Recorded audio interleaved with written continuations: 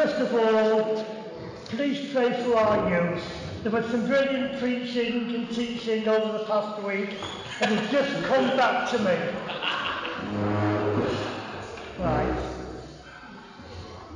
Sound is now working. Excellent, thanks Ethan.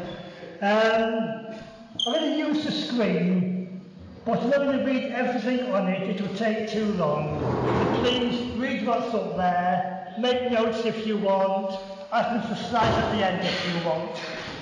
Okay, let's pray. Father, we're here because we love you, because we want to praise you, and we want to make an impact for you. Well, we want you to make an impact through us, in our community, in our nation. And so please, Lord, please, Father, take my words, take our hearts, and just do what you want. In Jesus' name. Amen. Right, Jehoshaphat. He is our subject for today. Remember the name. If you get bored of listening to me, see how many words you can make out of it. I'm up to 239 so far. Praise that influences. Praise and virtue that influences, that changes our community. Praise and virtue that changes us. Do we believe that praise and worship, that our praise and worship can change and influence things like that? Because it can. And this morning we have this chap called Jehoshaphat. I just called him Jeho, it'll be quicker. As a case study to see how it works. Jeho was one of the more godly kings of Israel. Not that there was much competition.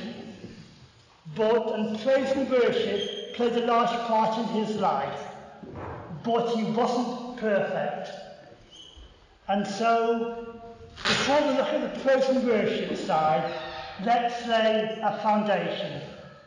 Because Jeho had one main weakness, which nearly cost him his life, at least once. And that's that he was a wee bit naive, and he was easily influenced. In the second book of Chronicles, chapter 22, rather put chapter 18 up there, I don't know. But we read of him allying Judah with Israel at a time when that kingdom was being ruled by Ahab, one of its most wicked kings ever. Not really the best move. And this Ahab, he wants to go to war to recapture some town called Ramoth Gilead, and he's being influenced by lots of prophets who are not of God, and he in turn is influencing Jeho. And one prophet of God who is asked to speak into the situation at Jeho's request prophesies that it will all end in disaster. Yet despite all that, Jeho still goes into battle. And it gets worse. Because Ahab decides, I'll go to battle in disguise. He goes into battle, his battle, in disguise. And persuades Jeho to go in wearing his really splendid, distinctive royal robes. And for some reason, Jeho agrees. Now, you know, if we'd gone into battle, there's a great big target bullseye on his front and his back. He wouldn't have made a better target. Every enemy arrow trained upon him because they think he's Ahab. Anyway, he realizes what's happening. He cries out to God, which distinguishes him from Ahab, and he survives. Obviously, because otherwise there'll be no more story. You get a much shorter message this morning. But this lays open the question, foundation question, who is influencing us? Who are we letting influence us? And more to the point here, who are we letting be a restraining influence on us? because that's something someone Jehoshaphat lacked. Who would we take note of? This is something Andy told us about last year, and we discussed it later in our house group, who is influencing us. And we could all name people who influenced us in the past, but who is influencing us now? Who is influencing us now? Because if we, and in particular in this context, if our praise and our worship is to change and influence our communities, our nation, for good, for God, let's not just stop at change, we'll go further. You know, I'm from the Church of England originally, and this particular Sunday, date, 6th of August, the church, traditional church, celebrates the transfiguration of Jesus. What we're talking about here is praise and worship that transfigures our communities, our nation, that breaks through the darkness and brings the glory of God down in us, in our lives, in our communities. That's what we want. And if that's what we're going to be, that's what's going to happen. If our praise and worship is to influence and change like that, then we in turn need to be being changed and influenced by the right people. We need to be letting the right people influence us. And that is what Jehoshaphat set himself down to after his close push with the archers. What we read on later on in that chapter is that Jehoshaphat himself went out encouraging the people of the land to turn back to God. Can we picture this? This is the king of the nation, and is going about among all these horrible, dirty, smelly peasants, calling them to return to God. How many other earthly kings do we know who do something like that? And if we flip back a couple of chapters to 2 Chronicles 17, we find he'd already been sending people out, Levites, priests, to teach people the ways of God, the laws of God. You see, Jehoshaphat was a man of God at heart, and he wanted to influence for God. So he set about surrounding himself with people who would influence him for God themselves. And there we have a pattern. We want to influence for God. We want our praise and worship to change things. We need that same foundation. We need to be rooted in God's word. And we need to have other people around us who are also rooted in God's word. That we can know, that we can be sure that all these nice words we sing, they're not just nice, hopeful, optimistic words. They're truth. They are divine truth. They are people's experience of divine truth. They can be our experience of divine truth. They are to be our experience of God. Okay, foundation laid. On with the next juicy episode in Jehoshaphat's life. And once again, it's going to be another battle scene. 2 Chronicles 20. You may find this gets a bit like the Lord of the Rings films. We just move from battle scene to battle scene. There's not that much filler in between times.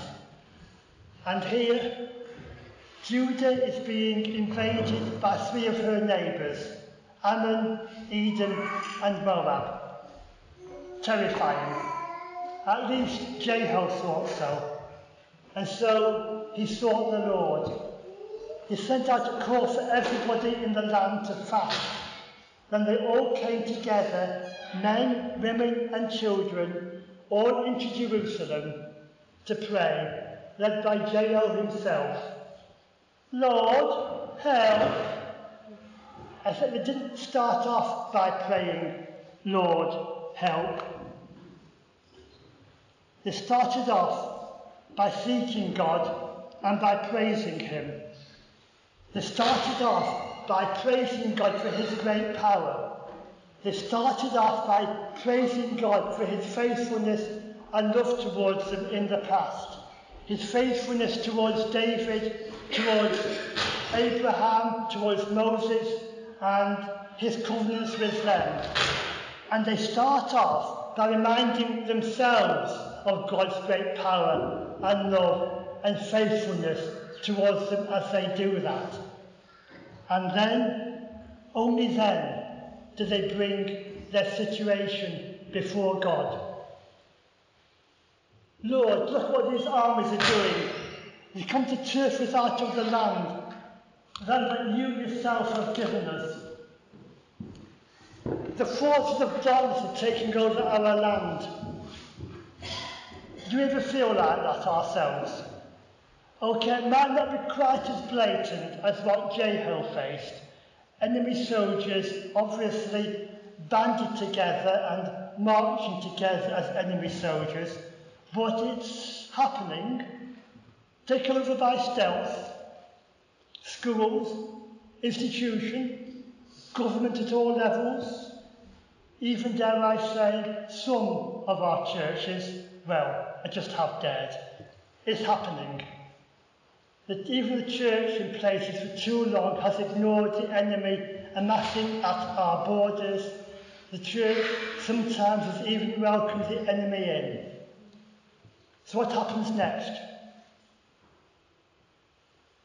What happens next in our own story is up to us, the people of God, the church today.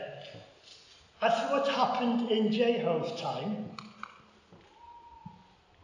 the Spirit came upon them, or at least upon one of them in particular, somebody called Jehoshaphat, who gave one of the most remarkable and, on one level, nonsensical prophecies you might ever hear. Don't be afraid. Do not be afraid. This battle is not yours, it's God's. Well, that bit made sense anyway. Then he goes on. Go out prepared to fight, but know that you won't have to. Eh? Take up battle positions, and then just stand there, stay there, and watch. Right? Might want to take some popcorn with you. Right. Well, they did. But before they did, they praised and worshipped God again, bowing down in humility in response to God's new promise to them on top of all of the other ones they'd received. And then, as the realization of that promise, God's promise grew in their hearts, having what sounds to be a really, really good time of raucous praise. And then next morning, as they set out for the battlefield, they did it again. More praise, more worship. The singers, the temple singers, going before the army, praising God for who he was, praising God for his splendour, praising God once again for his great love and faithfulness towards his people, praising God, reminding the army marching behind them of who their God was. I've known stealthier stealth attacks than that. But don't worry, they didn't need to stealth attack.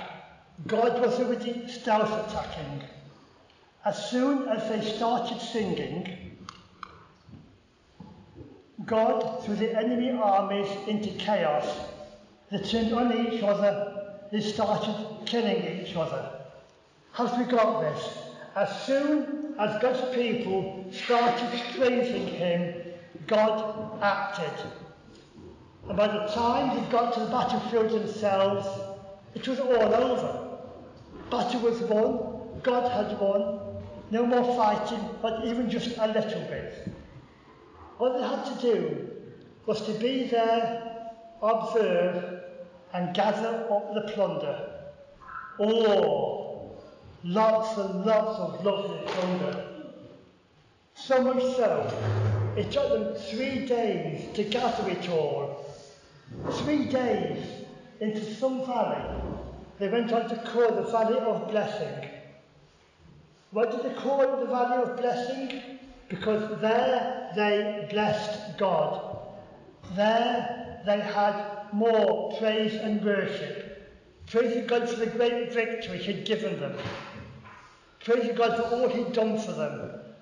And then they all set off back towards Jerusalem. And guess what they did on the way back there? Any guesses, anyone? Praise, more praise and worship. Here were people who had praise and worship ingrained in them, so much so that it seemed that whatever situation they faced, good or not so good, their first response, their first reaction was to praise and worship God. Why? Because they knew that God was with them and for them. They knew the reality of God for themselves. So, can we glean anything from this for ourselves? Or is this just a nice story with lots of singing and a happy ending? You know, a bit like Swan Lake. Maybe not. Yes, we can. Firstly, know that the battles we face, the battle we face, ultimately, it's not our battle, it's God's battle. As Ben reminded us a few weeks ago, our enemy, our real spiritual, real enemy, isn't a flesh and blood enemy, it's a spiritual enemy. Our enemy isn't those people who would seek to confuse our children and young people about our identity. It's not those who would cancel us out or cancel our bank accounts because we disagree with them. It's not those who belong to a particular political party. All of those people, all of them, like anybody else outside of Jesus, they're just prisoners of war who've been taken captive, lied to, deceived by the father of lies, Satan, the devil. God's enemy, God's battle. Secondly, know that God has already won that battle against the devil decisively through the death of Jesus on the cross. Yes, there might be a bit of a mopping up operation to do as a result of that battle that we're involved in, but God has already won that battle and he wants us to know, absolutely know, be sure that he has won that battle. I mean, look at that story again. God won the battle out in the wilderness. He could have done it there without anybody really knowing. Oh yes, eventually people might have noticed a smell, reported human remains to the local police, but that wasn't God's way of doing it. God could have wiped out those enemy armies even before they even entered the land. That would have been much more convenient. But again, not God's way of doing it. God did it that way because he wanted his people to know absolutely, no doubt at all, he had won the victory for them. He was with them, he was for them, he was before them. He went before them. God has won and he goes before us. Thirdly, know that our praise and worship plays a big part in God's battles today. Not that all decisive one on the cross, but in those mopping up battles in our own day. And today our praise and worship is even more potent a weapon than it was for Judah back then. Why is that? Because we have the name of Jesus to praise. We have the name of Jesus. Jesus, the name that demons fear. Jesus, the name that drives out sickness. Jesus, the name that conquers our fear. Jesus, the name that breaks every chain. We have the name of Jesus as our battle cry, as our war cry. And it works. It works. Our praise and worship works. What we heard towards the end of that passage, if we read it, is this. The fear of God was on all the nations, kingdoms of the nations around, because they heard how God had destroyed his people's enemies. And Jehoshaphat had peace because the Lord gave him rest all around. Okay, the enemy armies might have been wiped out. Well, no, there was no doubt they were wiped out. But God's response to his people's praise went much further than that. Fear from all the surrounding nations. Jehoshaphat had peace, Judah had peace. Our praise has those far-reaching effects. You know, when it's been quiet outside, I've stood on the road, in the road, and even on the steps of the pub opposite, and have heard our worship band playing quite clearly. I did it this morning. You can hear them, the steps, pub steps. There's just two of them up here. We can rest assured the spiritual reverberation of our praise goes much further than that. It echoes all around this town. It echoes all around the Fylde. And while I might not quite understand how it works, one thing I will say is it works because it's communal.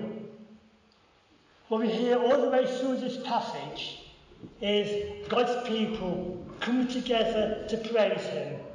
All of Judah, all the towns of Judah, men, women and children coming together to praise God and to proclaim his victory. Remember what Jesus said? Where two or three agree on anything in my name, that doesn't just go for what we package as prayer, it goes for what we package as praise and worship as well. It all bleeds into one here. God has the victory, the battle is his, he has won it, and we rejoice in his victory. But there's more. Because Jehu had another battlefield experience. I made this one a bit shorter. We find it in 2 Kings chapter 3. And this time it's going to be the away fixture. This time Judah are away to Moab. And they still got Israel with them, led by a slightly less evil king, will they ever learn. And it's not going well. They've run out of water. And Jehu seeks the Lord again. Elisha is summoned, and he calls for a musician. The musician comes, he plays, and as he plays, the Spirit comes upon Elijah, and he says to the armies, dig ditches all over the valley that you are in. You will have neither wind nor rain, because this is Moab, not New Day. You will have neither wind nor rain, but God will fill the ditches, and you will have plenty to drink. So they acted in faith. They dug the ditches, and God did what he said. He filled the ditches. But there was more again. Because Elisha went on, this is an easy thing you've asked of God. He's also got to give you victory over Moab. You will conquer them. You will conquer their choice cities. The enemy strongholds will be torn down. Only this time, it's not a case of stand and watch. This time, you have to do some fighting yourselves. You have battles to fight this time. Where does this leave us?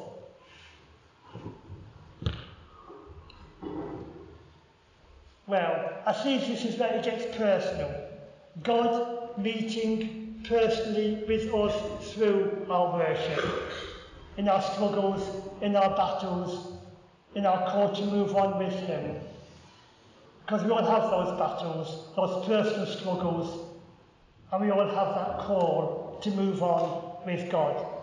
And as we do so, God will send the water of his Holy Spirit upon us to refresh us and strengthen us as we seek to do that. But what about that musician? Who on earth was he?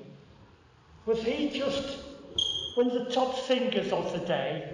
You know, a kind of 700 BC Judean equivalent of Ed Sheeran, who'd just been brought in to entertain the troops? Probably not. Who should I do then? Thought so. Probably not. Elisha was the leading man of God in the nation. More likely he'd have been this guy, one of the musician temple people, one of the top leaders, top worship leaders of the time. More Matt Redman than Ed Sheeran, who was there singing praise and worship to God, tuning into God as he did so, and helping others to tune into him as they sought his way forward for them. So where does that leave us? Hopefully doing much of the same.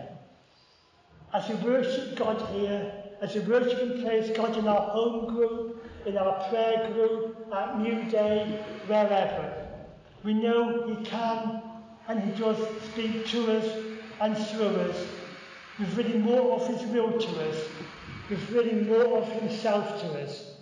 And we are to be open to him doing that. Let him speak through us through our worship, to let him work in us through our worship.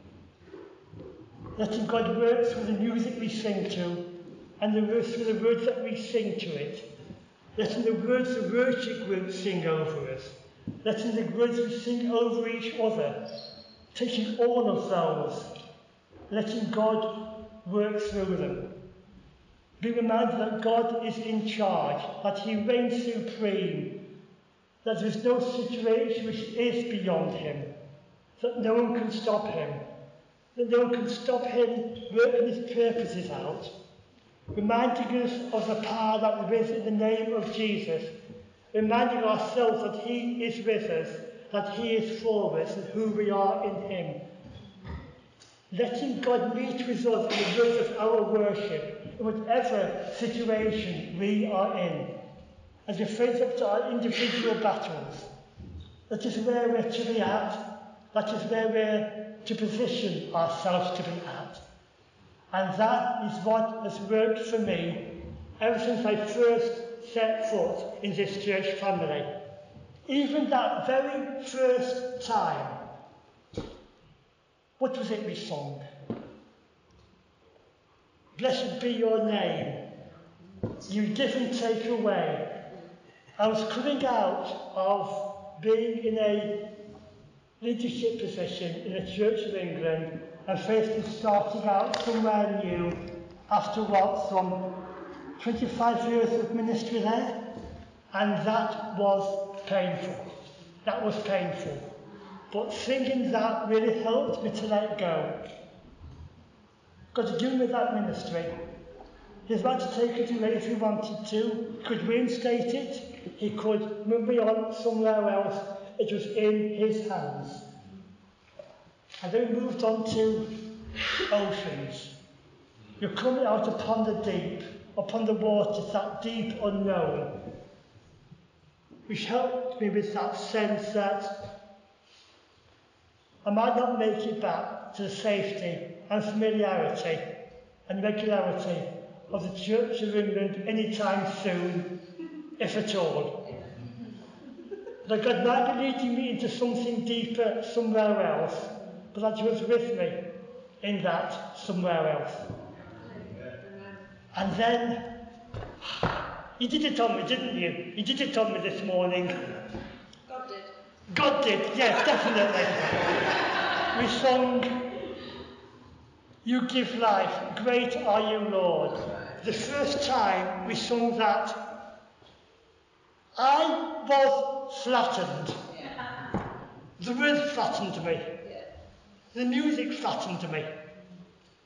That's when God broke down my resistance, and started to prepare me for much of what I'm doing here now. Now, we've all got those same kind of stories about how God has met with us in our worship and moved us on, both as individuals and as a church family. Because that is the way it works. So please pray for Skip and Ben and John and Ethan and Julie and Joe as they feed into what we sing each week. That they're guided by the Holy Spirit, that any coin they toss up will come down on the right side, and that God will meet with us. Anyway, back to Jeho's second battle. That one with all the plunder. Remember that. 3 days it took them to gather all that plunder up. 3 days. Well, I heard 3 days before. Mental block. Death and resurrection of Jesus. That's right. Sometime, part of his ministry, Jesus told this parable at least once, and challenged about where his authority came from, God or the devil. And in 40 years of the church, I've never heard anybody speak on it yet. So, here goes. No one can break into a strong man's house and take away his belongings, unless he first ties up the strong man, and then he can plunder his house. The strong man is the devil. Jesus is one who broke in from the cross, on the cross, dying there and then rising to new life. Right? So that everything can go blank. Oh well, fair enough. So that's the master of Hebrews says, he might destroy the devil, who has the power over death, and in that way set free those who are slaves all their lives because of the fear of death. Thank you. On the cross, Jesus broke the power of sin. Jesus broke the power of death. He took the punishment for our sins, for all that we would do wrong, that we might go free, that you might go free, that I might go free, that all might go free, that all of those prisoners of war I spoke of earlier might go free. And this is our plunder. These are our plunder. Our lives and the lives of those around us, bought, won, freed by the death of Jesus on the cross. Men, women, young people, children, brought into the wonderful liberty of Jesus from all that would hold them back. Every sin, every regret, every bit of guilt or shame, every addiction, every fear, every bad experience. All of it dealt with on the cross, our plunder, through the victory of Jesus on the cross. If you don't know that liberation for yourself, and you want to know more of it, then please have a word with Ben or Jen or Julian or Andrea or someone else who you trust afterwards. And so, we praise and we worship. And as we praise and we worship, strongholds get broken down in our communities around us as our God goes before us. And we praise, we worship. And as we praise and we worship, footholds and strongholds that the enemy has within us get broken down. And we receive God's healing, God's restoration, God's cleansing, God's power, God's anointing for us to play our part in liberating those captives. we praise and we worship. And as we praise and we worship, we give thanks for all that we see happening around us, all God is doing, all God has done at New Day. Rejoicing with all the company of heaven over every sinner who repents, over every captive who comes into liberation of King Jesus, joining with them in our very own valley of blessing. Praise, worship, before, during, after. Praise, worship, plunder. Let's go for it. I wasn't quite sure how to finish, but I thought, what's getting Julie brought us, our first song, Build Your Kingdom Here. Unless anyone wants to do anything? Fine, yes. Take it away.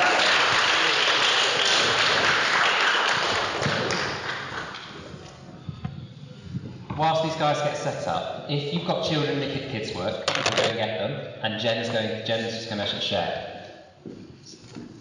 So come on. Kids' work, kids' parents. I include you then. So I just wanted to share a little story from New Day that I was reminded about when Ian, where is he there, was talking about when he's talking about convenience. Like sometimes we're like really frustrated by our own circumstances, aren't we? We're like, we wish we weren't going through with this, we wish it wasn't so hard. And I was really reminded about a story that we shared, see if you remember, was that there was a boy who sent his story in to Adrian Holloway that was shared because he couldn't make it to New Day this year. And he shared that actually last year he came to New Day with kidney cancer. He had a tumour in his kidney, and 4 weeks before New Day he'd had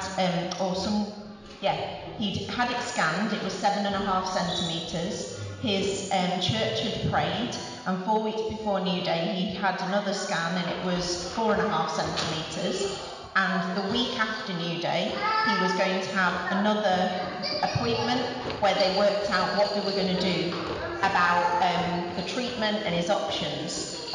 And actually what they found was, so he was there on the praise, worship, exactly what we've been talking about, Ian.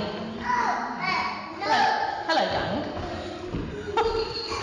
And that's right.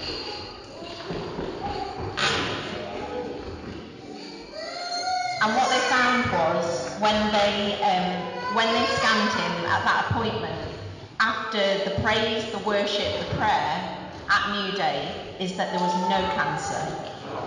So he was totally healed, which was amazing to hear. But I was really reminded of that story today because, like Ian said, we sometimes feel, God, there's more convenient ways that you can do this. You could just, provide me that new job because I hate my job. You could just release me from this. You could just heal me from this. And we don't like walking through the hard stuff, do we? And praying and worshipping through the hard stuff. But I was really reminded of that story of that young lad. He came to New Day with the cancer, praising and worshipping just like everybody else.